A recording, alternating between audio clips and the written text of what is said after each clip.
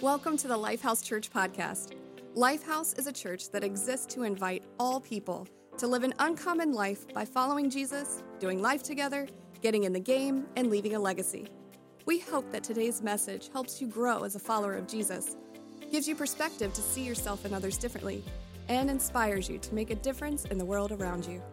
Now, let's get to this week's message. Really fantastic to be with you guys today. Thank you, Pastor John. Would you guys give Pastor John a huge round of applause?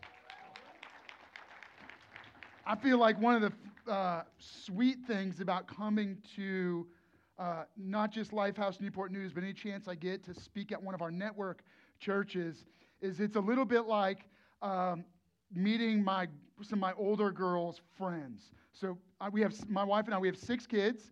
Our 2 oldest are adults, which is a little weird to say because I don't feel like we're that old, and right, we don't even look that old. At least my wife doesn't.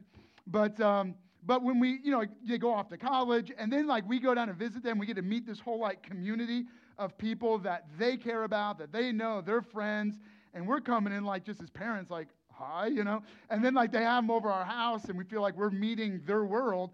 And that's how I feel coming into Lifehouse Newport News. It's like meeting my adult kids, man, this is awesome. And you guys are adults, you're all grown up, and it's awesome just to be able to be part of it and be a small part of the story of what God is doing here. I can tell you, we love Pastor John and Kristen, so incredibly grateful for you guys. I pray for Lifehouse Newport News regularly. Every weekend, we pray for all the different churches and the services they're going to have. I was praying for you guys this morning, and so I want you to know my heart is with you.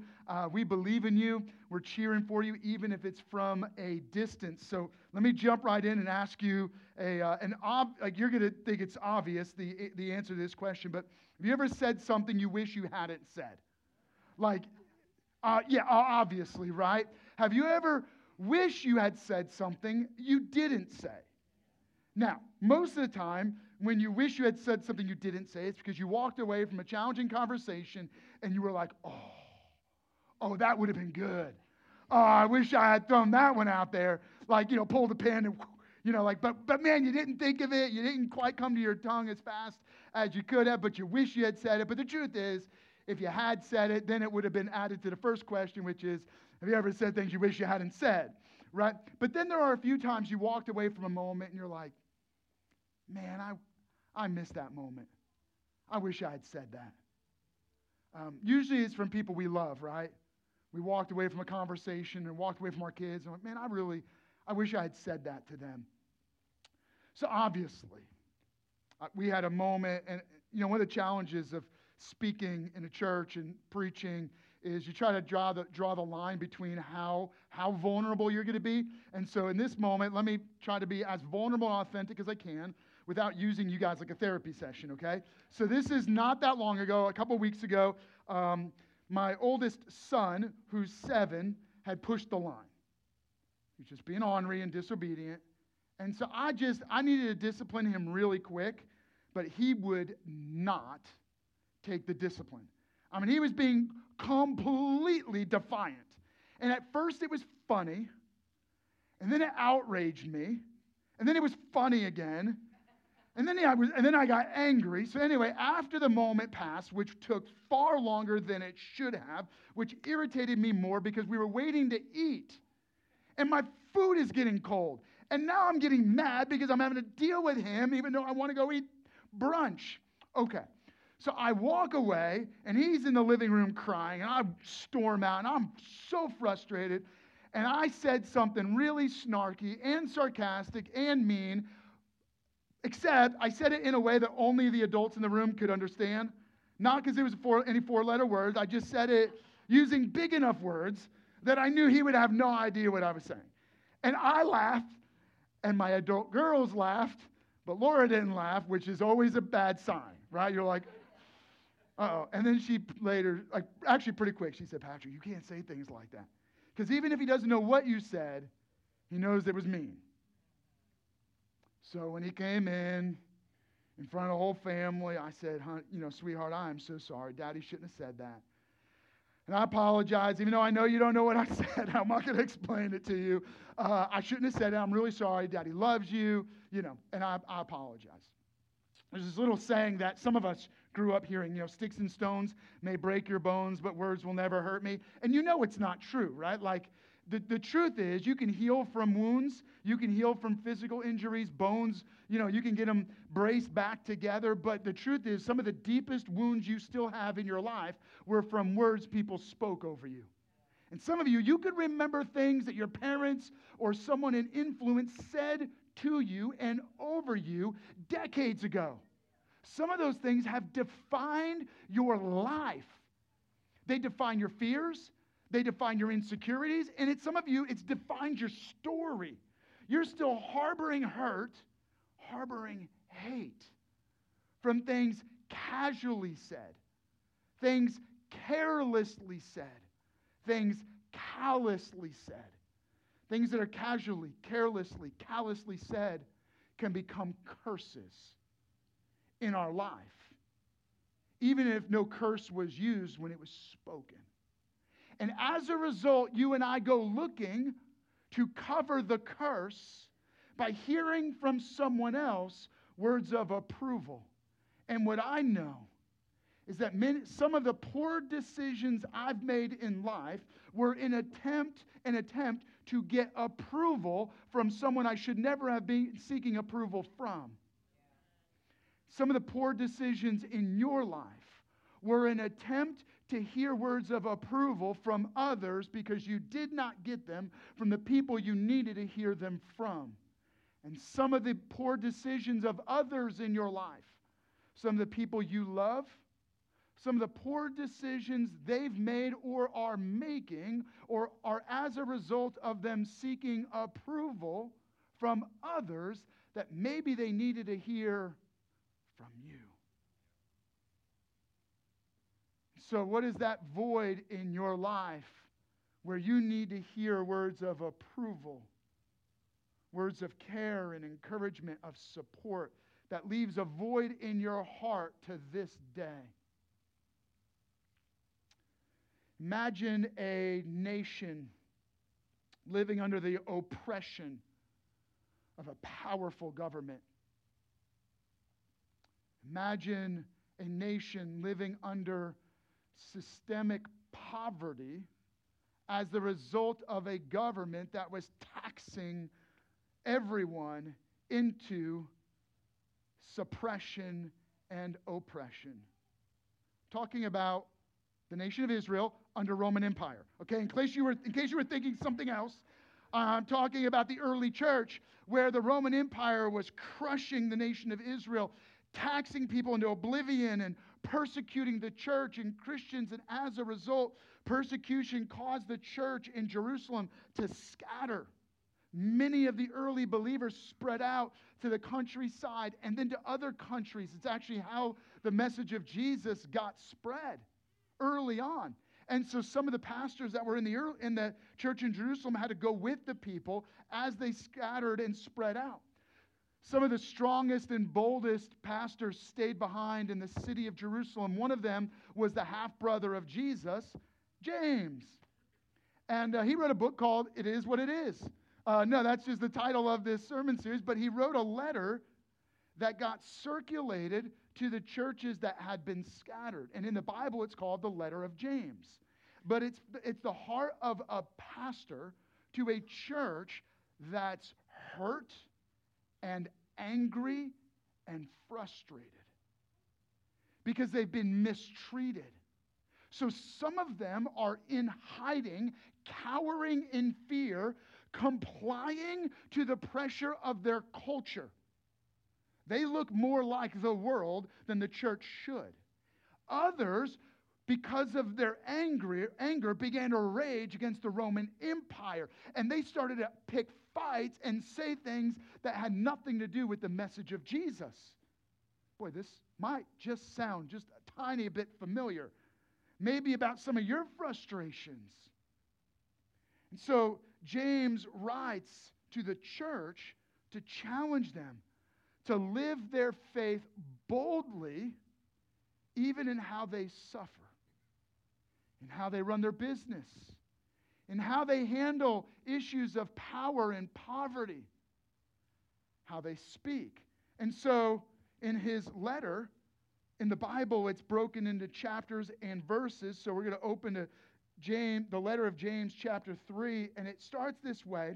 When he's talking about how you speak, he starts by addressing those in power. And he says this in verse 1, "Not many of you should be teachers, my fellow believers, because you know that we who teach will be judged more strictly."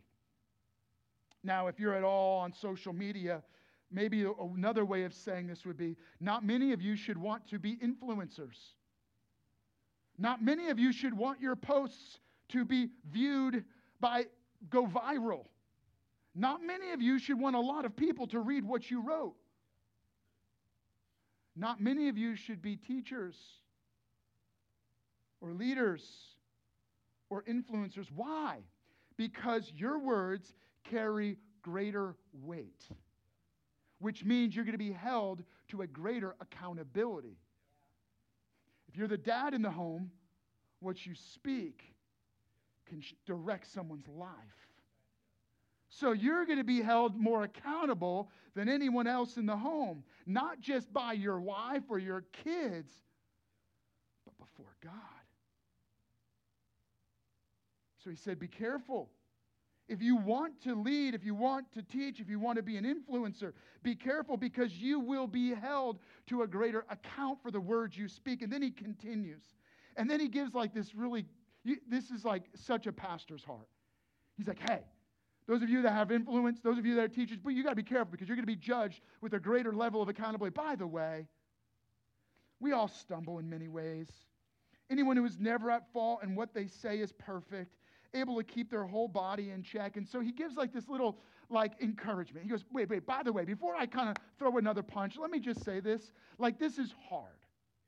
Like, we all mess up, right? Like, such a pastor's heart. Like, man, we don't have this thing all figured out. Like, even I say the wrong thing. So literally, that's why I wanted to share that story when I started, so that you don't think this is coming from a place of like me preaching at you. Really, I'm preaching at myself, and I'm speaking what God is. I'm preaching from the Word of God to us, right? Like, this is more of a dialogue. I'm saying, hey, I'm in it with you, because that's the way James wrote this, is like, we're in this thing together. Like, if any of us spoke perfectly, we'd be perfect, and we would have complete control of every aspect of our life, which obviously we don't. And that's what he's getting at. Then he does this. He goes, now let me explain to you how powerful your words are. I mean, why is this worth me pausing in a letter to talk about, to write about? He goes like this, because your mouth, your words, your tongue is like a bit in the mouth of a horse. It can direct the whole body. Think about this as the body of Christ. The words of the church are like a bit that can direct the entire church. Think about it from a position of power. A leader has the power to steer an entire nation. Like, his words are like a bit that can direct the whole community, the whole state, the whole country. Because words are powerful. Then he goes, yes, not only is it like a bit in the horse of a mouth, it's like the rudders on a ship. It can direct the direction of an entire ship. Now, we're going to be careful, because this is, Newport News, we're all about ships here. And so we'll pick up on that in just a little bit, but then how powerful it is, and how huge a ship, smaller rudder, and yet it can direct the entire ship. And then he shifts metaphors, and he goes like this, not only are your words powerful, he goes, but your words can be like a poison. Your words can be like a spark that starts a fire. It can start a forest fire. It can cause things to erupt and ignite in people's lives. And you can be speaking, and suddenly, where you should have poured water, you lit a match and it erupted something that should have never been lit. Some of you are arsonists with your words. And I get it, right? Like, some of us, it comes out easy. But then once the fire started, oh boy, hard to put out, right? Okay. And then he wraps up his metaphor, and he says this, With the tongue we praise our Lord and Father, and with it we curse human beings who have been made in God's likeness. Out of the same mouth come praise and cursing. My brothers and sisters, this should not be. He's speaking to the church. So if you're new to Lifehouse, you're kind of off the hook on this one. Just kind of giving you a break. If you're not ready to believe in Jesus Christ as your Lord and Savior, if you're brand new to the church, James is letting you off the hook. But to those who believe in Jesus, those who are part of the church, he's saying, hold up. You can't be in worship and celebrating God and then turn around the next moment and start speaking curses and cursing over people. So what is the key principle? I mean, what do you take away? How do you apply this to your life? Well, the application is very straightforward, and it's this. You and I need to learn to speak life. Our words should build up and not tear down, because your words can either build up or tear down. And so he's saying the way you talk should build up rather than tear down. Choose to build up. But this is hard to do. Why is it hard to do? I mean, why is this a struggle that even James, the half-brother of Jesus, the pastor of the first church, the church of Jerusalem, struggles with? Well, he explains. He goes like this in verse 6, and I'll read a little bit of verse 6 and verse 8. He goes like this. Because the mouth, it corrupts the whole body.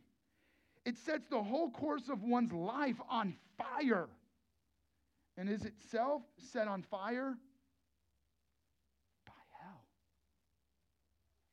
He says it's a restless evil full of deadly poison. Wow. That's a stinging indictment. Similar to the words of Jesus. He said, how can you who are evil say anything good? For the mouth speaks what the heart is full of. You know what? You don't ever say like, you know what Jesus was trying to say, because Jesus said it. But what a little phrase I use a lot is what fills, spills. And so I want you to say it with me. Ready? Say, what fills, spills. One more time, because I really want this to kind of get embedded in your heart. What fills, spills.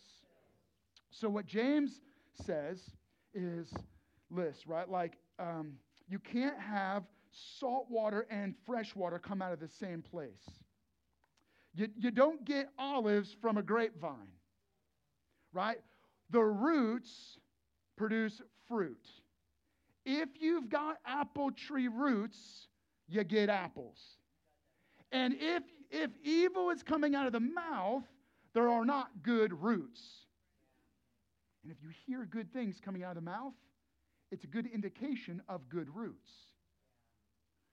What fills, spills. From the abundance of the heart, the mouth speaks. So here is the challenge. If you want to change what's coming out of your mouth, you got to change the source. Wait, what? How do you and I change our roots? Well, got bad news for you. You can't. No, you and I were born with a corrupted seed inside of every one of us. A seed called sin. And sin began to grow deep inside of every one of us, and it corrupted every part of us. And that sin, which corrupted every part of us, grew deep roots that separate us from a relationship with God and set us on a life course that tricks us into believing that if it feels good, it is good. Only to later discover that just because it feels good doesn't mean it is good. In fact, usually it'll wreck your life and destroy you. That's sin. And when it separates us from God and sets us on a life course of ruin, it leads to a forever far from God in eternal judgment. And suddenly you and I begin to realize that sin source, that seed of sin, grew and spread, the roots of sin in our lives. It began to cause a fire from hell to burn inside of us that began to cause us to spew sparks that ignite destruction. It's a poison, a spiritual poison that leaks out of us. What do you do about that? Well, this is where now, regardless of whether you're brand new to Lifehouse, whether you believe in God or not, every one of us, this applies to us, because in this moment, there is a way. You can't change the source, but God. Here's what God does. God came from heaven to earth to transform us. He uproots the root, and he took all of the root of sin, and he put it on himself, the curse of sin, the judgment of God against sin, and he heaped it on himself. So you could say metaphorically, as Jesus was hanging on the cross, he began to drink up the poison that has infected and affected every one of our hearts. And as Jesus was dying on the cross, he was drinking, gulp, gulp, the poison of sin, so that when he had drank the last drop, he said, "It is finished." There's no more judgment of God against sin, so that anyone who believes in Jesus by faith is both forgiven, and Jesus didn't just die. He rose from the dead, victorious over death, victorious over eternal judgment, victorious over sin, so that anyone who believes in Jesus by faith isn't just forgiven, but given new and forever life. Now what's planted inside of you is the seed of God's Spirit that begins to overtake the seed of sin and the root of sin, and he begins to cause his Spirit to spread into every part where sin has affected you and infected you. He begins to reverse the curse. He becomes the antidote to the poison, and he begins to turn salt water fresh. He begins to transform and heal the hurts in our life. He begins to transform the source. So no longer are you sourced by sin. You have the source of living water in you. You have the seed of the Spirit in you that changes your source. Now, if you're brand new and you've not put your faith in Jesus Christ before, maybe you've done church, maybe you've done religion, maybe you've done the complicated gospel. You try to do it on your own. You try to follow all the rules, and you realize you can't keep up. And what you need is the simple gospel. Can I encourage you? It's this. Believe in Jesus by faith. Believe that Jesus Christ died for you, rose again for you, that he forgives and gives new and forever life. If you're making that commitment, welcome home. Man, we're inviting you to be part of the family of God. And if you're making that decision, you make sure before you go, you let someone know on your way out. There's a next steps place where you can talk to one of the pastors. There'll be a prayer team on either side right here in this midsection. And you can come and you can say, hey, I made that decision for Jesus. I would love to talk with somebody about that. But this is not just about making a decision for Jesus, right? This is about how when the seed of the Spirit begins to grow inside of you, the root begins to produce fruit. What fruit is coming out of your life? So now let's jump back into what James is challenging the church. So this is for us. And he makes this key point. He goes, here's what I want to make sure you don't miss. Your words are powerful. You want to know how powerful? Check it out. Let me illustrate this for you, right? He says, like a bit. Now, I'm not an expert on horses. I have ridden horses. I rode on horseback through the Rockies. No joke, true story. We went on an elk hunt, backpacked in, but then had to retrieve our kill. And so went back up on horseback in the Rockies, and I can tell you, that little bit is powerful. It'll save your life. I don't know what the heck was wrong with my mare, but she did not have a good sense of staying on the path, and at one point in the dark, she almost stepped off the cliff. And I grabbed the rein, and I yanked it to keep her on the path.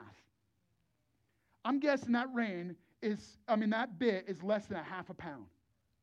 And can steer, I don't know, let's put a picture up here. We got the draft horses. 2,000-pound horse. So half-pound bit steers a 1-ton horse. Now, my horse wasn't this big. She's probably more like 800 pounds, right? But half-pound steers 1 ton, that's a pretty disproportionate impact. Okay, let's get another picture up. He said like a rudder on a ship. Now, you guys are the experts. You know way more about it than we do in Hagerstown, right? We're a little far from where ships are built. You guys know shipbuilding, and I don't know this to be 100%, but I did some research. I looked it up. I was like, wait, how much do these aircraft carriers weigh? The average aircraft carrier weighs 100,000 tons. What? Check it out. Steered by 2 rudders each weighing 50 tons. 100 tons directing 100,000 tons.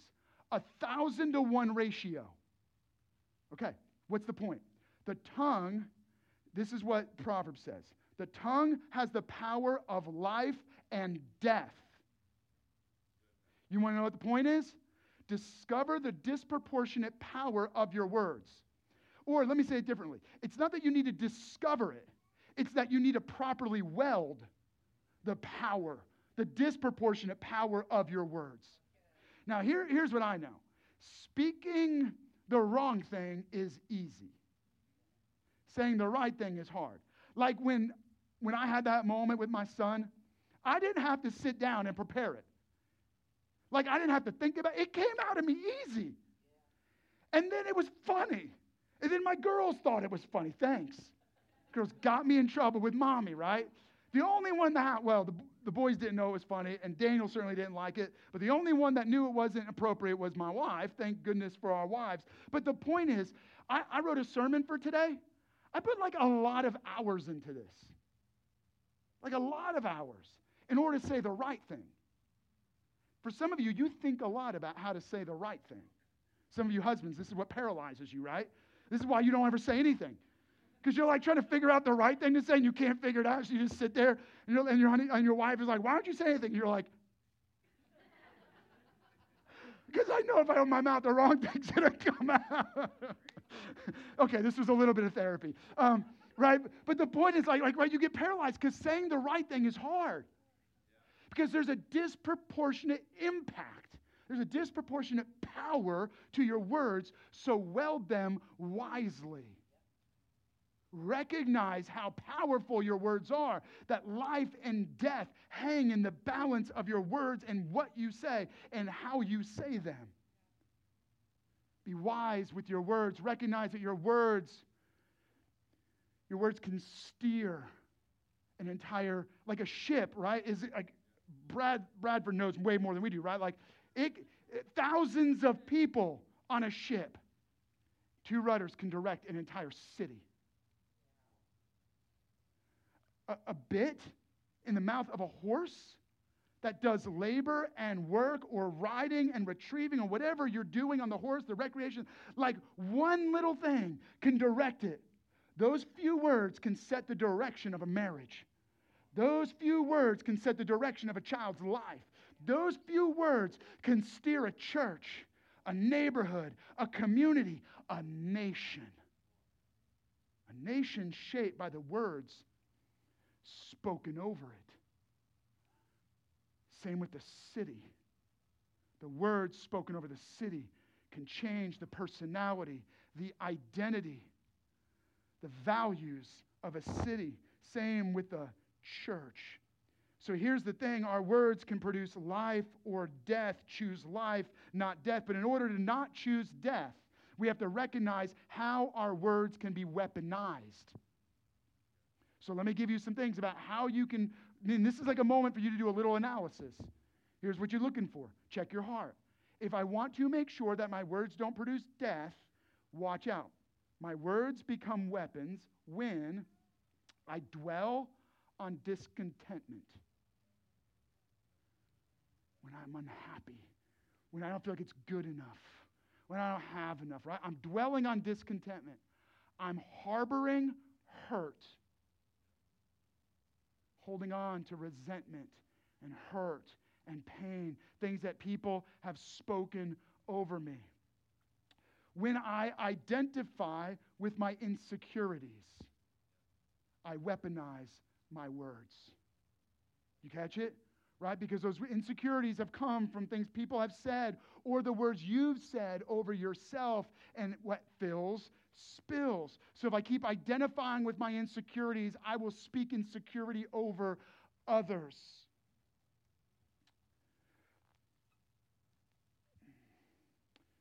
My words will be weaponized when I keep secret sin. When I keep things hidden, my words become weapons to destroy. So there you go. I gave you a little list. Just things for you to think about and say, man, is there any of that in my heart Because what that's doing is it's toxicity that's going to create poison that's going to hurt others. It's poisoning you, and it's poisoning relationships, and it's hurting others, and you'll end up wrecking relationships. Okay, but let me come back, and I want to encourage you. It says this, with the tongue,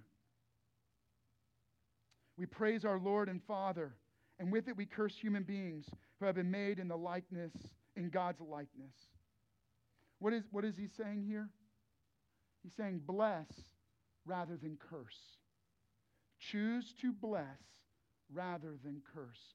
We curse when we speak carelessly, casually, and callously, meaning thoughtlessly, right? And man, how much of what we see on social media and we see on the news is careless and callous and casually spoken that becomes a curse over you or your home or your relationships, over your classroom or your workplace, right? Like, so we know how we can carry a curse, but Jesus came to reverse the curse. You're a different type. Everyone else, man, the root inside of them is broken and sin and shame and guilt, and so what fills spills, but not you. For you, what fills spills because you have in you the Spirit of God. There's some other source inside of you. So let God's blessing come out of you.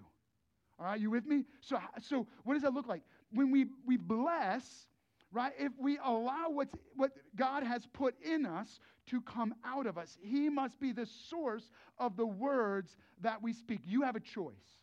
Because inside of you, right, when you believe in Jesus by faith and God's Spirit begins to grow inside of you, right, the seed of God's Spirit begins to spread, the sin nature, which is cut off, still has the appearance of life, right? Like what happens when you cut off a limb?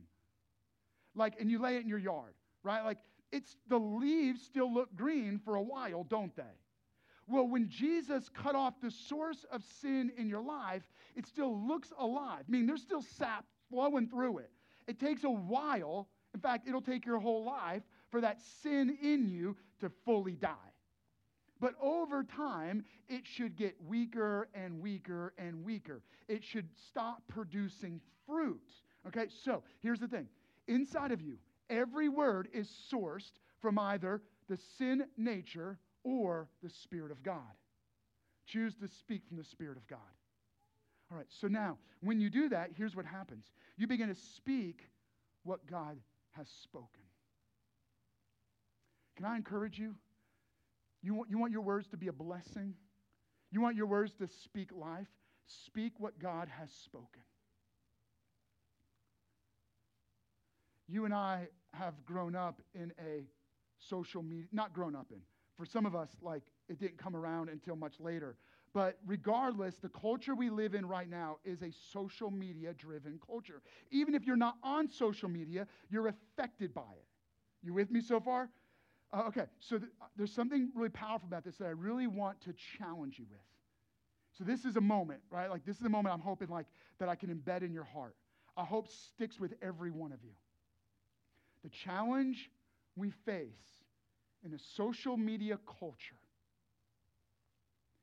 is we wrongly believe that because I think I should say it, that I actually should say it. And I think that because I want to write it, I should write it. Because I want to post it, I should post it. What we don't recognize is that what we think we should say, we shouldn't always say. What we think we should write, we shouldn't always write. What we think we should post, we shouldn't always post. In fact, vastly the opposite. Most of what is said and posted and written probably should not be because it's sourced from sin. Your words are not only of little value, but have a destructive value when they are sourced from sin.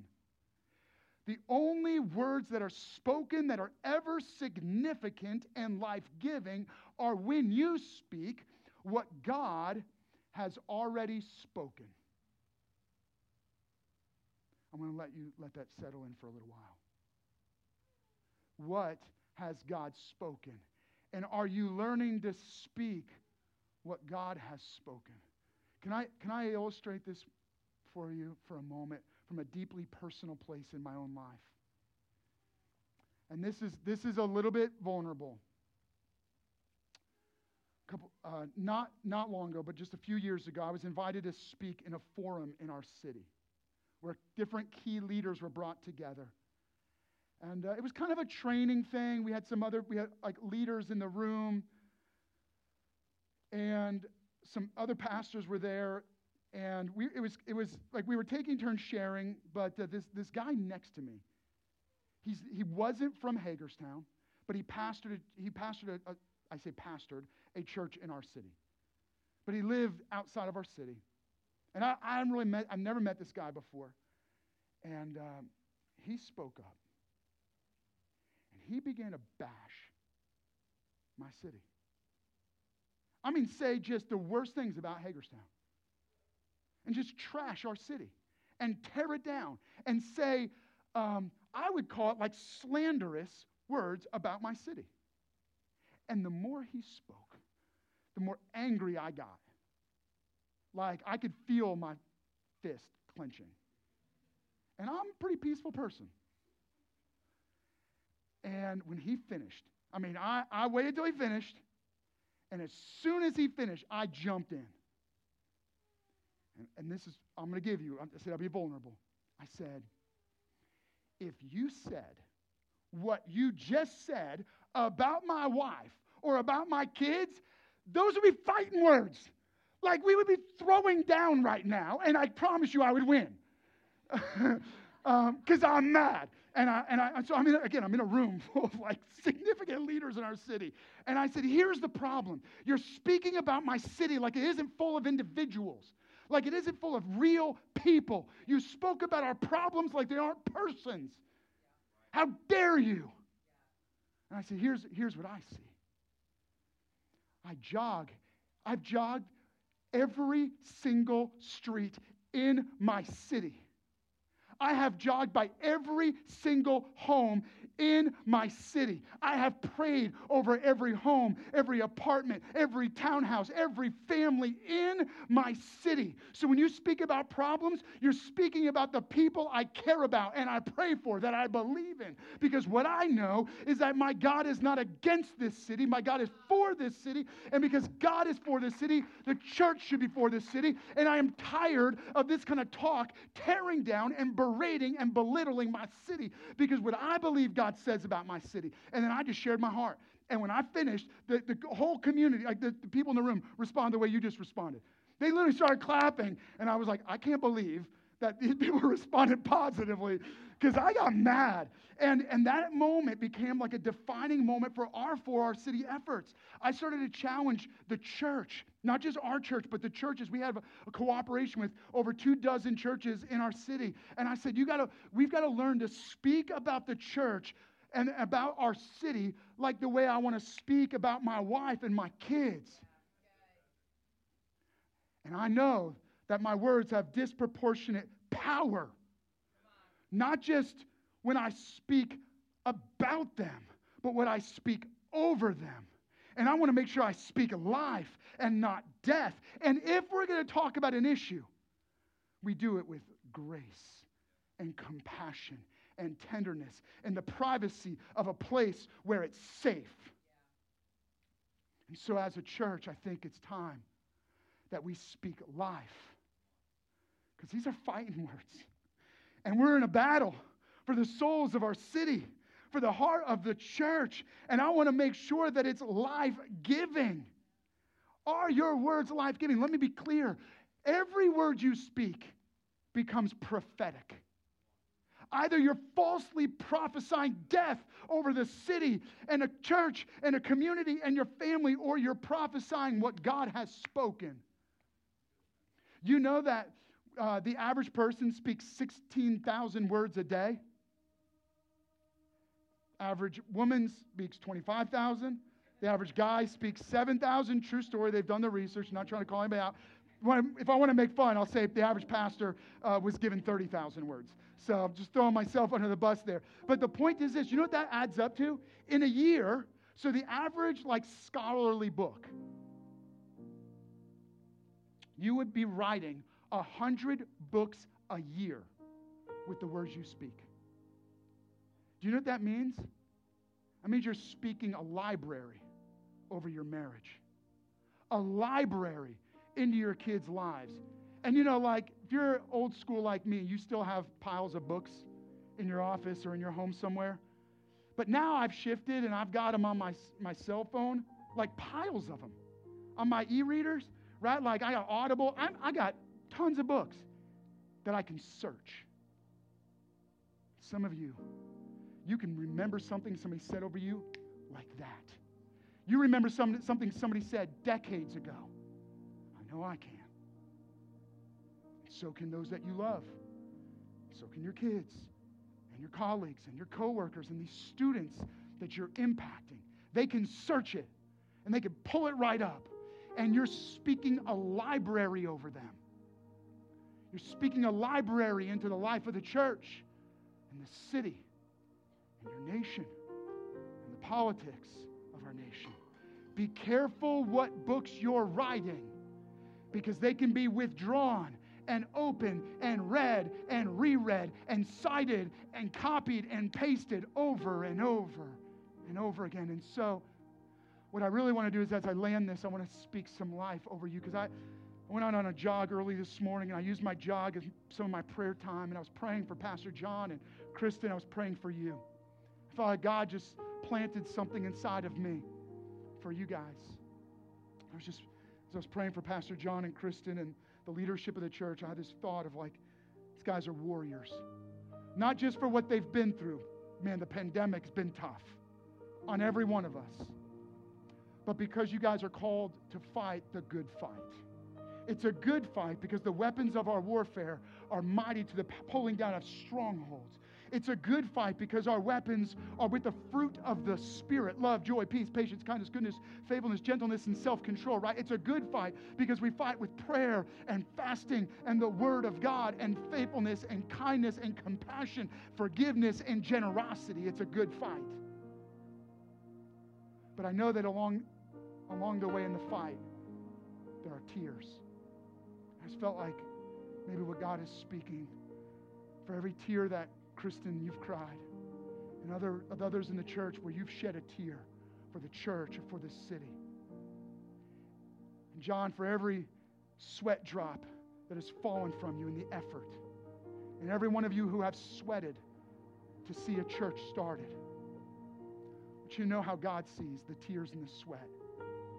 It's like a refreshing rain falling on an arid land. A land crying out for healing rain. And your tears and your sweat are rain landing on arid land. And it's bringing healing. You know what the Word of God says about the river of God? That as it flows, it brings life wherever it goes.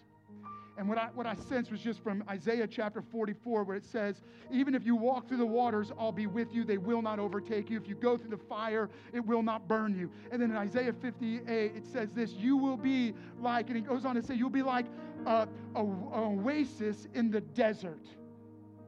You'll be called the restorer or the rebuilder of broken places.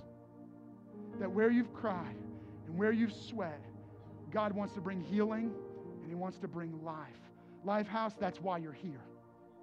Because God is for Newport News. And you know how God shows that He's for the city? Through the church. When you think about an issue in the city and you think God should do something about that, you know what He does about it? The church. You are the response of God to the pain and the problems around you. And every time you think God should do something, He's saying, I am.